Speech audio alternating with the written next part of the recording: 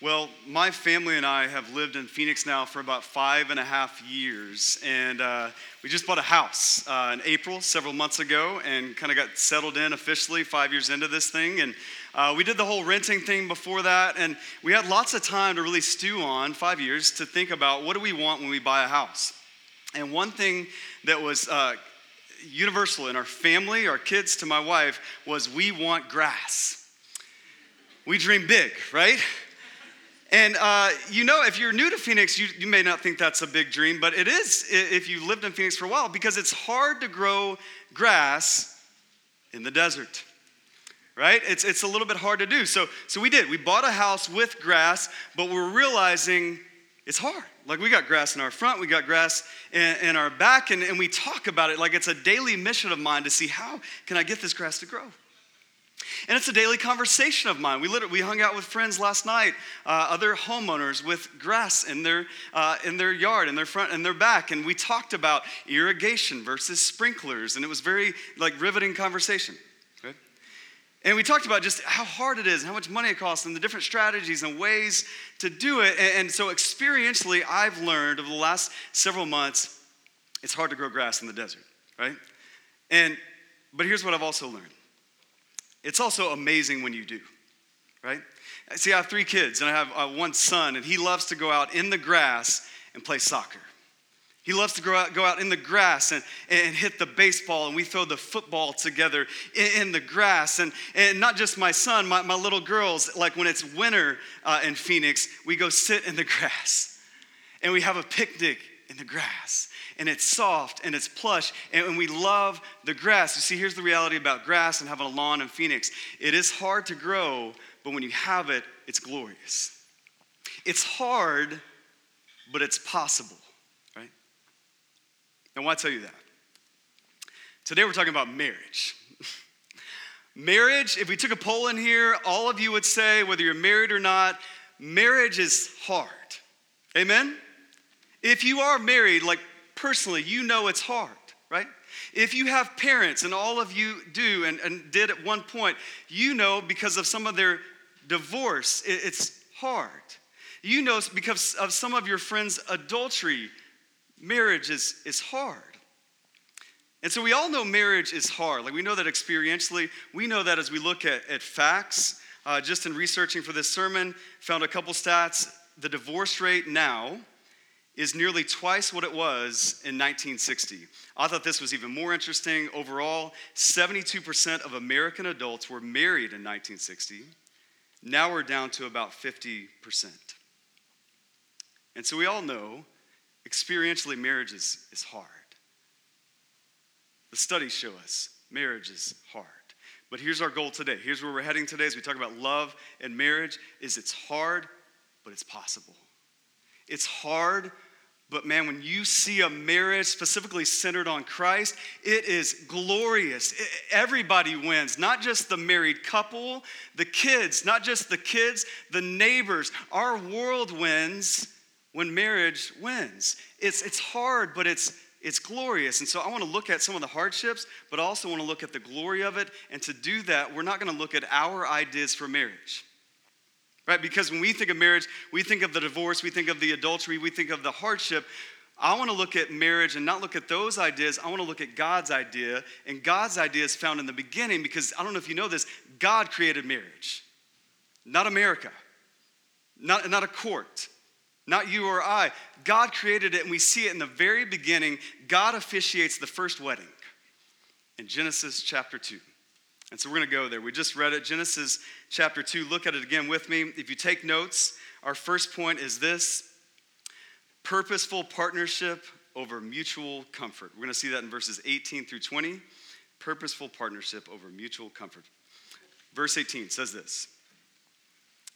It says, "Then the Lord God said, 'It is not good that the man should be alone. I will make him a helper fit for him.' Now out of the ground the Lord God had formed every beast of the field and every bird of the heavens, and brought them to the man to see what he would call them. And whatever the man called every living creature, that was its name. The man gave names to all livestock, and to the birds of the heavens, and to every beast of the field. But for Adam there was not found a helper fit for him. Now, we are in the middle of creation in this passage. God has been creating things, and 7 times he says, hey, this is good, this is good, this is good. And 7 times he says that. And for the first time, he says, hey, wait, this is not good. Now, we're in Genesis 2. Genesis 3, sin shows up. So we're pre-sin, pre-fall, and God says, hey, these other things, they are good. This is not good. What is not good, God? Man shouldn't be alone. Now, if you look at it with me, you see man is technically not alone. He creates every beast of the field, every bird of the heavens. He has all these animals. But what you and I know is there's something different about watching a movie, like cuddling up on the couch and watching a movie with your dog. And there's something different about that versus cuddling up with your cutie, your babe, your spouse, and watching a movie with them. Amen? All right, there's a difference between an animal and a person. And so technically he's not alone. There's animals, God's there, but God says, hey, this is not good that you're alone. This is not good that you're without this other person that's meant to be a complement to you, like somebody who's equal to you in value and worth, created an inherent dignity and value, but somebody who complements you well. And there's a specific person for that, and we see God talk about that as a helper. Twice you see that word, right? And some of you are like, Tim, no, I definitely heard that word, and I do not like it. It's really close to this other word in the New Testament called submission, like helper, submission. I don't like that concept. Like, if God's looking for something good, he should have looked for something different. But God describes what man needs as a helper. So because I know we get hung up on this, I want to talk about 2 aspects of what this really means: strength and serving. First, strength. That when God says helper, this is a person of strength. All right. We know that Genesis 1, he created women, inherent dignity, value. 1 Peter 3, he calls man and woman fellow heirs of the grace of life. We see even just a few verses later, as he creates Eve, as he creates the woman, we see how he creates the woman. He takes a rib out of Adam, he takes something from his side, and he creates the woman. Notice what he doesn't do. He doesn't take Adam's foot and create Eve so that she's less than. He doesn't create Adam's skull and create Eve so that she's above him. How does he create Eve? From his side. Equal. There's strength. Even when we see the woman created, there's strength. We see this word helper show up other times in the Bible, and it's not talking about a woman. It's not talking about a wife. It's talking about God. We see it several times in the Psalms: Psalm 33, Psalm 70, Psalm 115. God, the creator and sustainer of the universe, almighty, all-powerful God who could create a storm and shut it down with the power of his word. We see God, all-powerful, strong God, helper. We see Proverbs 31, an example of a woman who has strength as a helper. We see her described as someone who is buying fields and planting vineyards. It says this specifically: she sets about her work vigorously. We see a strength in the example of a godly woman, a helper. We also just think about this. We see it in just the nature of a helper. What does a helper do? Help someone else. A helper helps someone else who needs help. Who needs help in this passage? The man, right? We think about, well, the help, like the man is the leader. The man is the strong one, the valiant one, the warrior. And the woman's the helper. Like in our intonation, we say it that way. We describe it that way. Like we pit it as like the man is strong, but the woman's the helper. God says, hey, there's all these good things in creation. Here's what's not good. Like you need somebody else. You need some help. Amen, men? This is not meant to be a point of weakness. This is a point of strength, that the man has some weaknesses. He needs some help. And so he brings a helper. So this term is meant to be a term of strength. It's also meant to be a term of serving. We see in Genesis 1 and 2, man is called to cultivate, to keep, to be fruitful, to multiply, to have dominion over the earth, that man is given a mission, and he needs help with that. And he does lead out in that. Ephesians 5 tells us that the man is to lead his wife, to love, to initiate. But it's servant leadership, right? How is a man called to lead his wife? To lay his life down. That the man, as he leads in this mission, be fruitful and multiply, keep, cultivate the garden, all of those things, it's meant to be an act of service. And he needs someone to come alongside him to serve with him. That the mission is too great to do on its own. He needs help because we're stronger together than we are apart. That one person has their time, their talent, their treasure. Adam had that. And it wasn't enough. Not to accomplish the mission that God gave him. He needed someone else to help him serve. We see that in Ecclesiastes chapter 4. It says, one may be overpowered, but two can defend themselves. A cord of 3 strands is not quickly broken. And we see the design is for, two people to come alongside one another and serve. It's a position of strength to be a helper, and together there is a strong unit to help the world, to cultivate, to keep dominion over the world. This is God's design for marriage. This is God's design for the woman, but for the marriage unit as a whole. And the reality is there's a disparity between this concept of marriage and help and the way our culture views marriage, right? That in the Bible you see, find a helper, because you're on a mission that's bigger than you.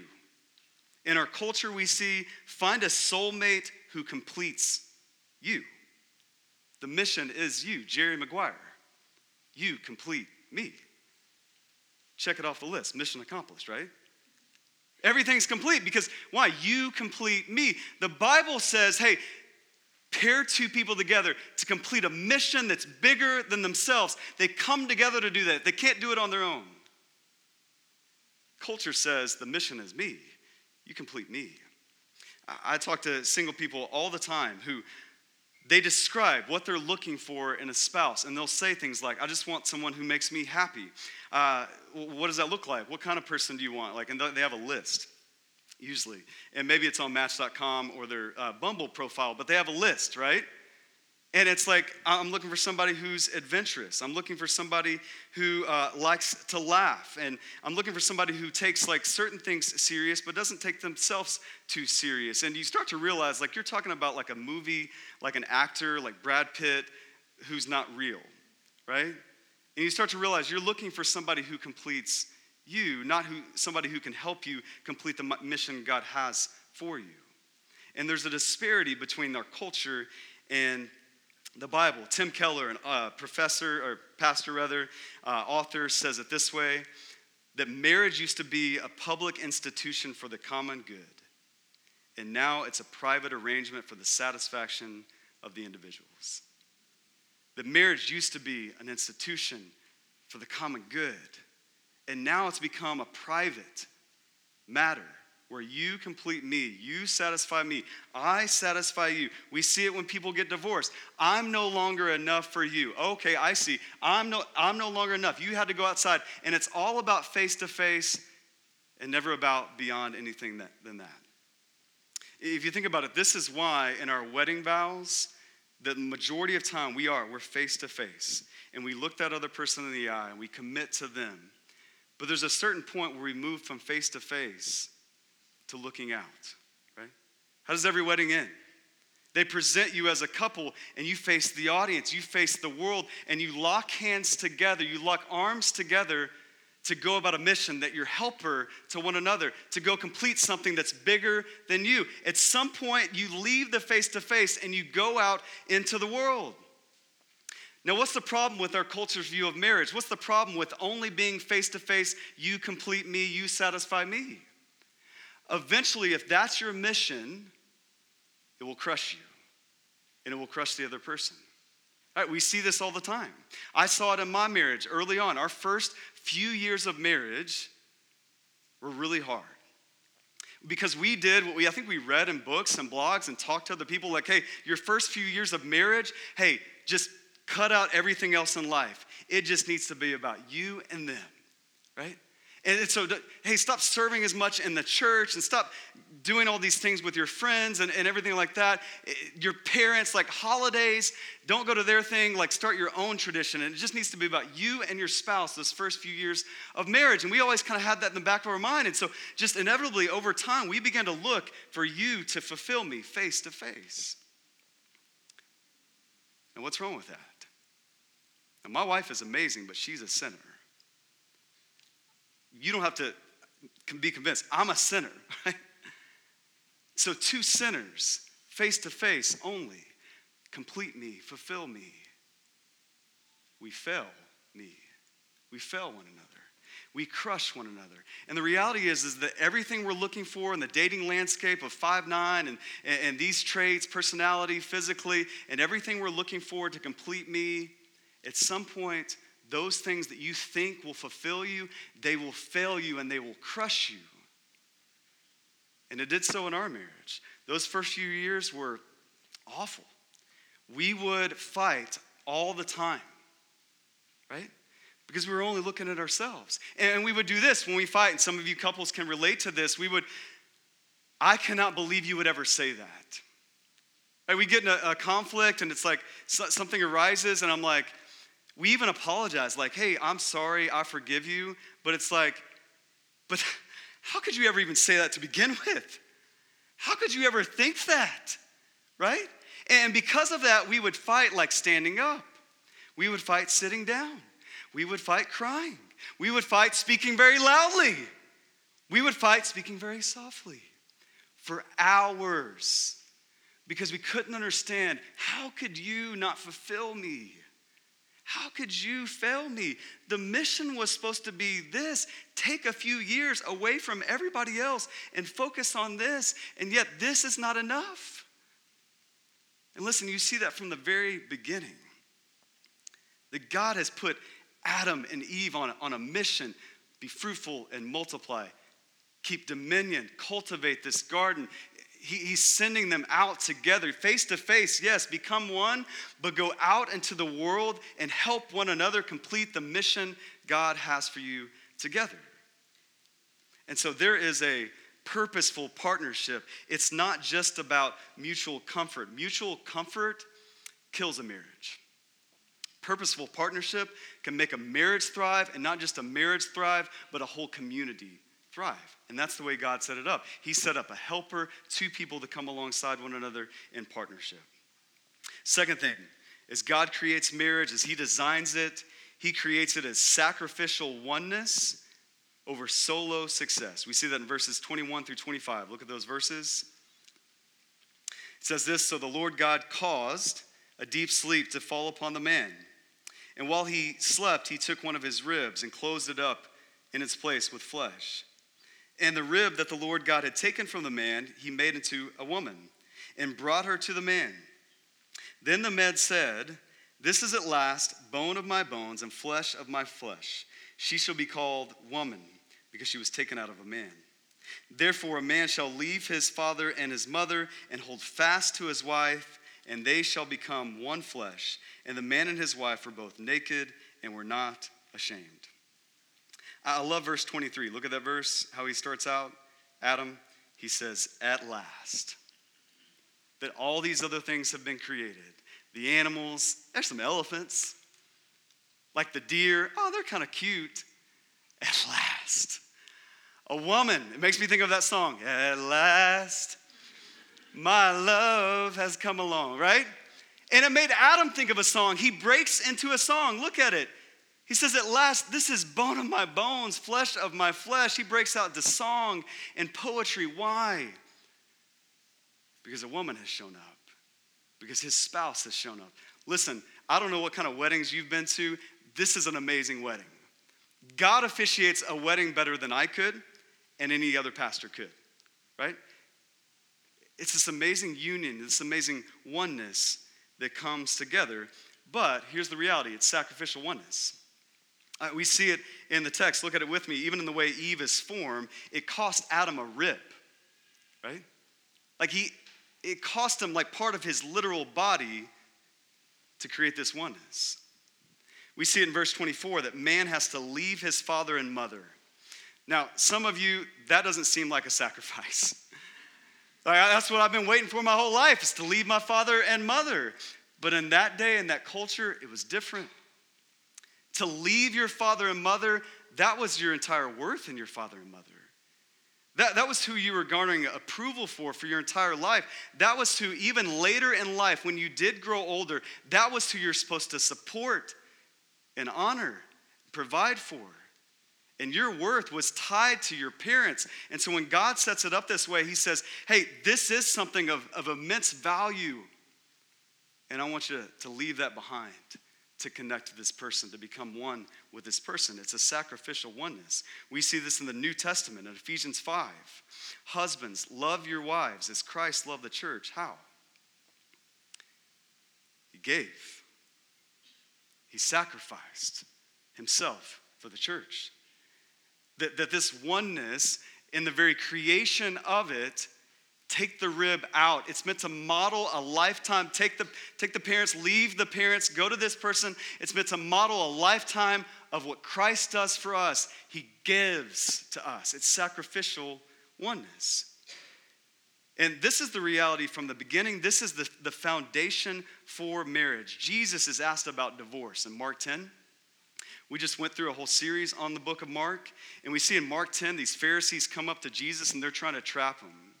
And the way they try to trap him is they ask him, hey, who can get divorced? What legal reasons can we get divorced for? And what I love about Jesus is he doesn't argue about divorce. He gets into the design of marriage in Genesis chapter 2. He quotes this passage about sacrificial oneness. And he says, hey, therefore, a man shall leave his father and mother, and the two shall become one. God has joined this together. Let no man separate it. And you see that sacrificial oneness is foundational, even for Jesus. We see that for Paul. The Apostle Paul in Ephesians chapter 5, he's talking about the roles in marriage and how a man really leads and how a woman does help and what that really looks like. And he talks about and he quotes this passage about sacrificial oneness. And as I thought about that, I thought, okay, why this? Like as we design marriage, God, the foundation of it all in the very beginning that Jesus himself quotes, that Paul quotes later on in the New Testament. Why is sacrificial oneness the linchpin that holds everything together? Why this and not something else? Like, we don't see anything about love in here. Did you notice that? We don't see anything about how to fight well in this passage. Did you notice that? We don't see any practical tips like when we do premarital counseling. We have to go to some other passages than Genesis 2. Why sacrificial oneness? And the reality is sacrificial oneness is what God mentions here as he designs marriage, as the linchpin that holds everything together, is because that's how all of creation works. All of creation is two becoming one. There's a guy named Joshua Ryan Butler, who's now a pastor here in Phoenix. He's an author. He was in Portland before that. And I got to hear him speak in Phoenix. And he illustrated this with just creation. And the whole topic was sexuality and homosexuality and marriage. And like the first 40 minutes, like he never got to any of those exact topics. He just set up oneness and how two complementary pairs come together to make one. And that's how all of creation works before we even get to marriage. And so I'm going to condense his 40-minute talk into 2 minutes. Here we go. He talked about how in creation you see two complementary pairs becoming one. That's how everything works. You see night and day. You see night, day, different, but they come together to become one, right? And what happens when night and day come together? A sunset, a sunrise, something beautiful as two become one. Two are different. Night is different than day, but when they converge, when they mesh, it's beautiful as two become one. You see it in land and sea. As land and sea are different, but when they become one, they create something beautiful. They create a waterfall. They create beachfront property that we pay more for, right? They create oceans that are 6 hours away in San Diego that we drive to every summer for the bliss of it because land is meeting sea. Two different things become one. We see it in heaven and earth. as the clouds meet a mountaintop, right? We hike for this reason. I can't think of any other reason to hike, right? And I do. I hike, and every time I hike, halfway up, I think, why did I do this? Like my wife and I, investing in our marriage, we'll go on hikes, and halfway up, I'm like, why didn't we watch a movie? But why do we do it? To make it to the top. Because if we can summit this mountain, we can see heaven and earth colliding. Like we can sit up there and be like, wow. And not even say anything else but wow. I mean, look, you can see everything here. You can see the clouds like we're way up high. You can see down below, and you see heaven meeting earth. Two very different things. But when they converge, it's beautiful. It's one. We see it in male and female. Two very different things. Amen? A man who has trouble listening and is focused on his fantasy football team, like right now you're checking your scores. A man who's driven in his career, and that can be a great thing, but a man. A woman who's taking care of the house and pursuing her dreams over here and reading her magazines and what she wants to do in life. And we see a man and a woman come together. Different becomes one.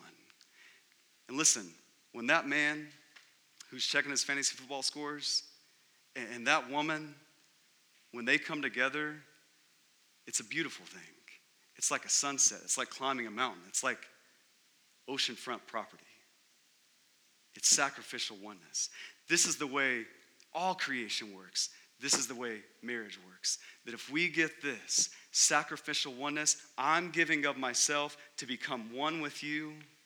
It's a beautiful thing. It's a hard thing, but it's a glorious thing. It's a hard thing, but it's a possible thing. When we get that, love begins to make sense. When we get that, fighting clean begins to make sense. If we don't get this sacrificial oneness, if we don't get this convergence of two different people becoming unified, love, conflict, date nights, finances, sex, none of that makes sense, right? But if we get that we are one spiritually, that we grow in Christ together, that if we are one physically, we do grow in intimacy and sex together. We're one financially. It's not my money. It's not your money, it's our money. We don't have separate bank accounts. We have one bank account because we are one. When we get this relationally, we become friends as one. If you get sacrificial oneness, it's the way all of creation works. If you get that in marriage, everything else works. If you don't, nothing else works. Here's what this kind of marriage brings about. Look at verse 25. It says they were both naked and unashamed. Every guy's favorite verse, right? But it's not just physical, guys, right? It's not just physical. Notice in Genesis 3, sin enters the equation. And remember in Genesis 3, sin enters in the equation. God asks, hey, where are you? And they show up, and what have they done? Are they still naked? No, they've sewn fig leaves on their bodies. And I've never thought about this till studying this week. God says something really interesting. He says, hey, who told you you were naked? And you start to realize they didn't realize they were naked, right? It was just their norm. And it wasn't just a physical thing. Like they didn't even know, they didn't know to cover up until sin entered the equation. They were unashamed. It's not just physical. Naked and unashamed, that was their existence. They walked in life with complete freedom, and they didn't even know anything else until sin showed up. Here's the reality for all of us in this room. We know sin and we know shame. We know when we're naked. We know when we're naked physically and spiritually and emotionally. We know when we're vulnerable. Right? It makes us nervous. It gives us anxiety because we're not perfect, and there's parts of us we don't want people to see physically, spiritually, emotionally. There's parts of us we want to hide, and we want to sow those fig leaves, and that's all you and I have ever known. And can you just picture, there was a time where they didn't know that. They were unashamed. Right? Because marriage, as God designed it, that's what it produces. It produces a freedom and a fullness that's with God, that's facing each other, but also facing the world and the mission God has given you. And there's a fullness there. And there's a freedom there. So much that God describes it, hey, it's naked and unashamed, physically, spiritually, and emotionally. You can lay before God authentic, transparent, as you are. Loved unconditionally, fully known and fully loved by your spouse and by God. But here's what I know. Everybody wants naked and unashamed, but nobody wants the sacrifice that it takes to get there.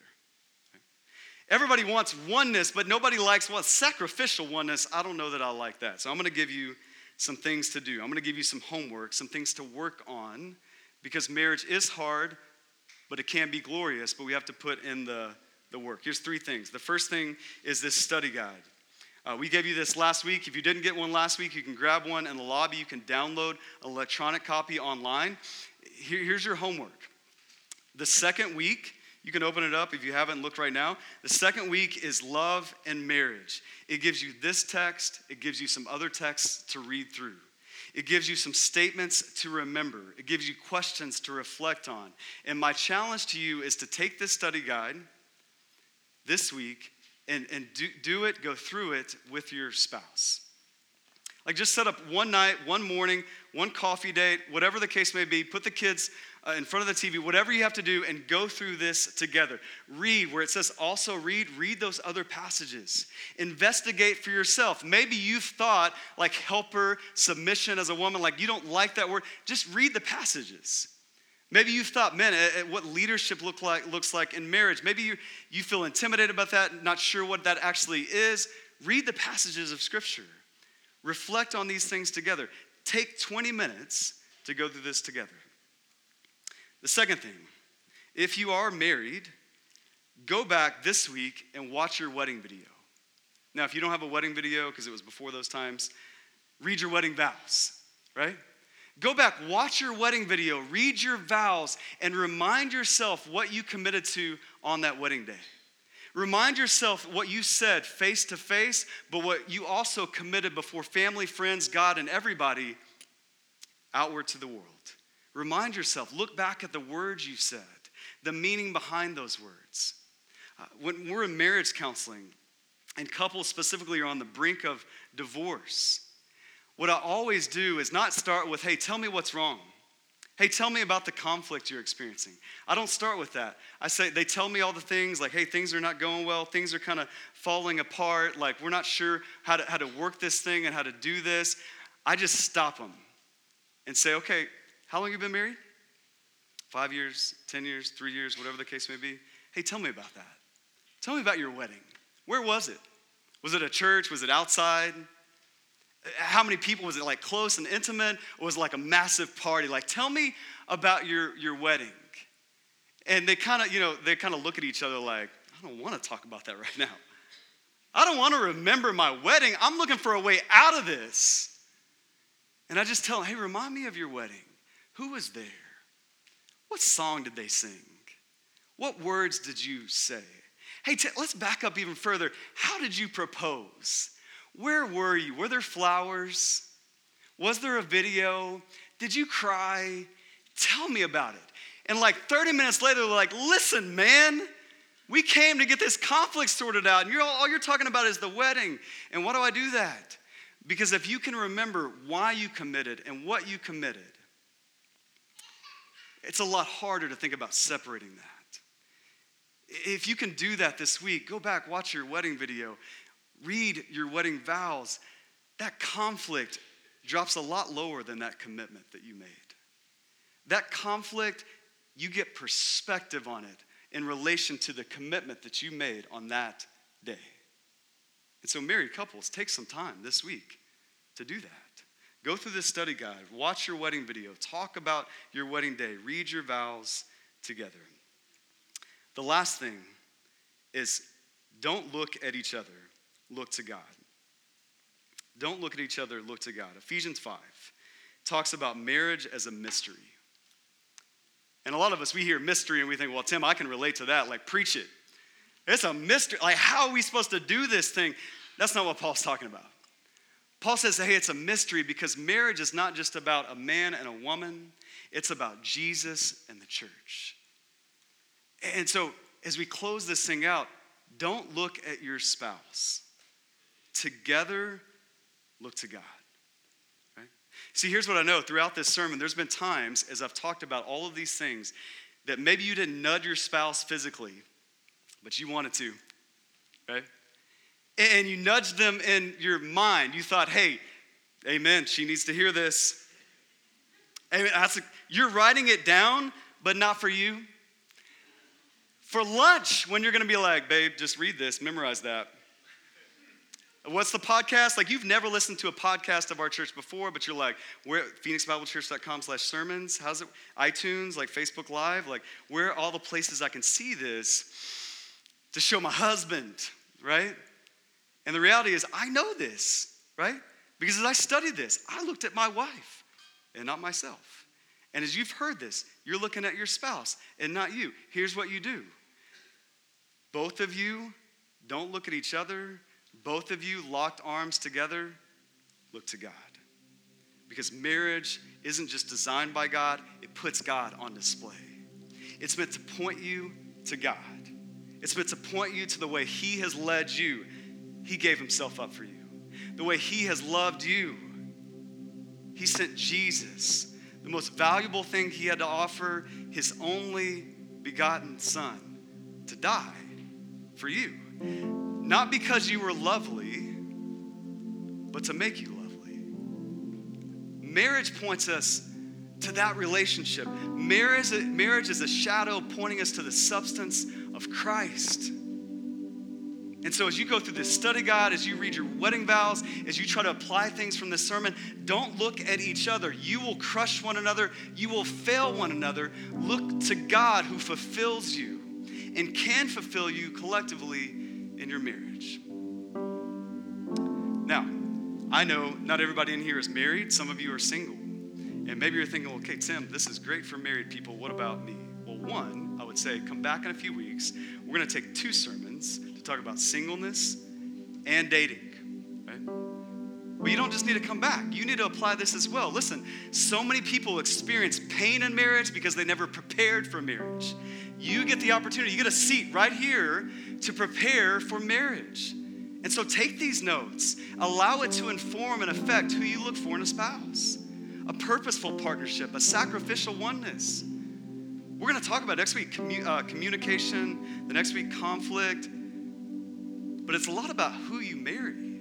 So single people, take notes now, pursue this now as God designed it. But not only that, marriage is hard, but it's possible. Marriage is hard, but it's glorious. It's like trying to grow grass in the desert. And married couples, I can speak for us as a married couple, we can't do this on our own. I need some single people in our body. We're called the body of Christ. Different members coming together. We need your voice. We need your perspective. We need you in our community groups. This week, as we talk about marriage and all we think about is like we're married, we need your perspective, your prayers. Marriage is hard. Come alongside our families. Pray for them. Speak life into them. Encourage them. And let's all come together to see God's design for marriage happen. Because it's hard, but it's possible. And it's hard, but it can be glorious. Let's pray together.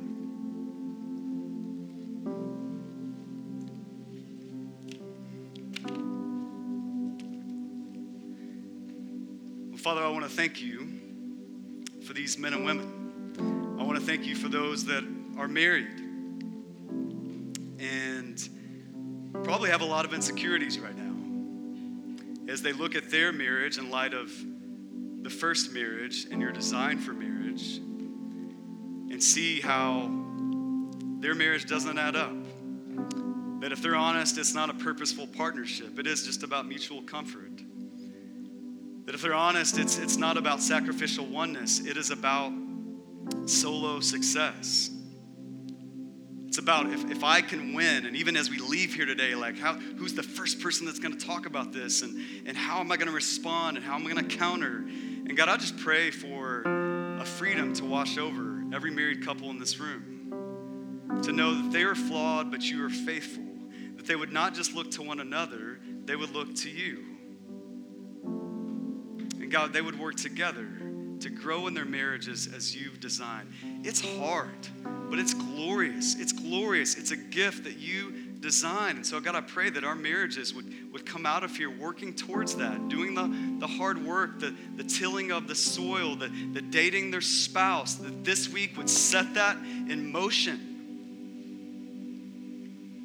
And then, God, I do pray for our single people in the room. I pray that as some of them long to be married, they wouldn't just long for it and dream about it. They would prepare for it now. They would devote themselves to you. They would look to you. And not just across the aisle at somebody else who one day is going to bring fulfillment and completion to their lives, because that's not going to happen.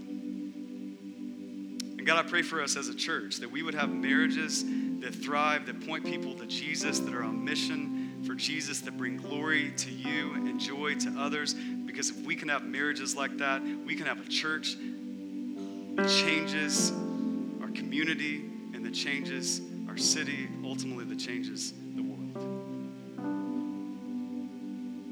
God, we pray for your help. In the name of Jesus.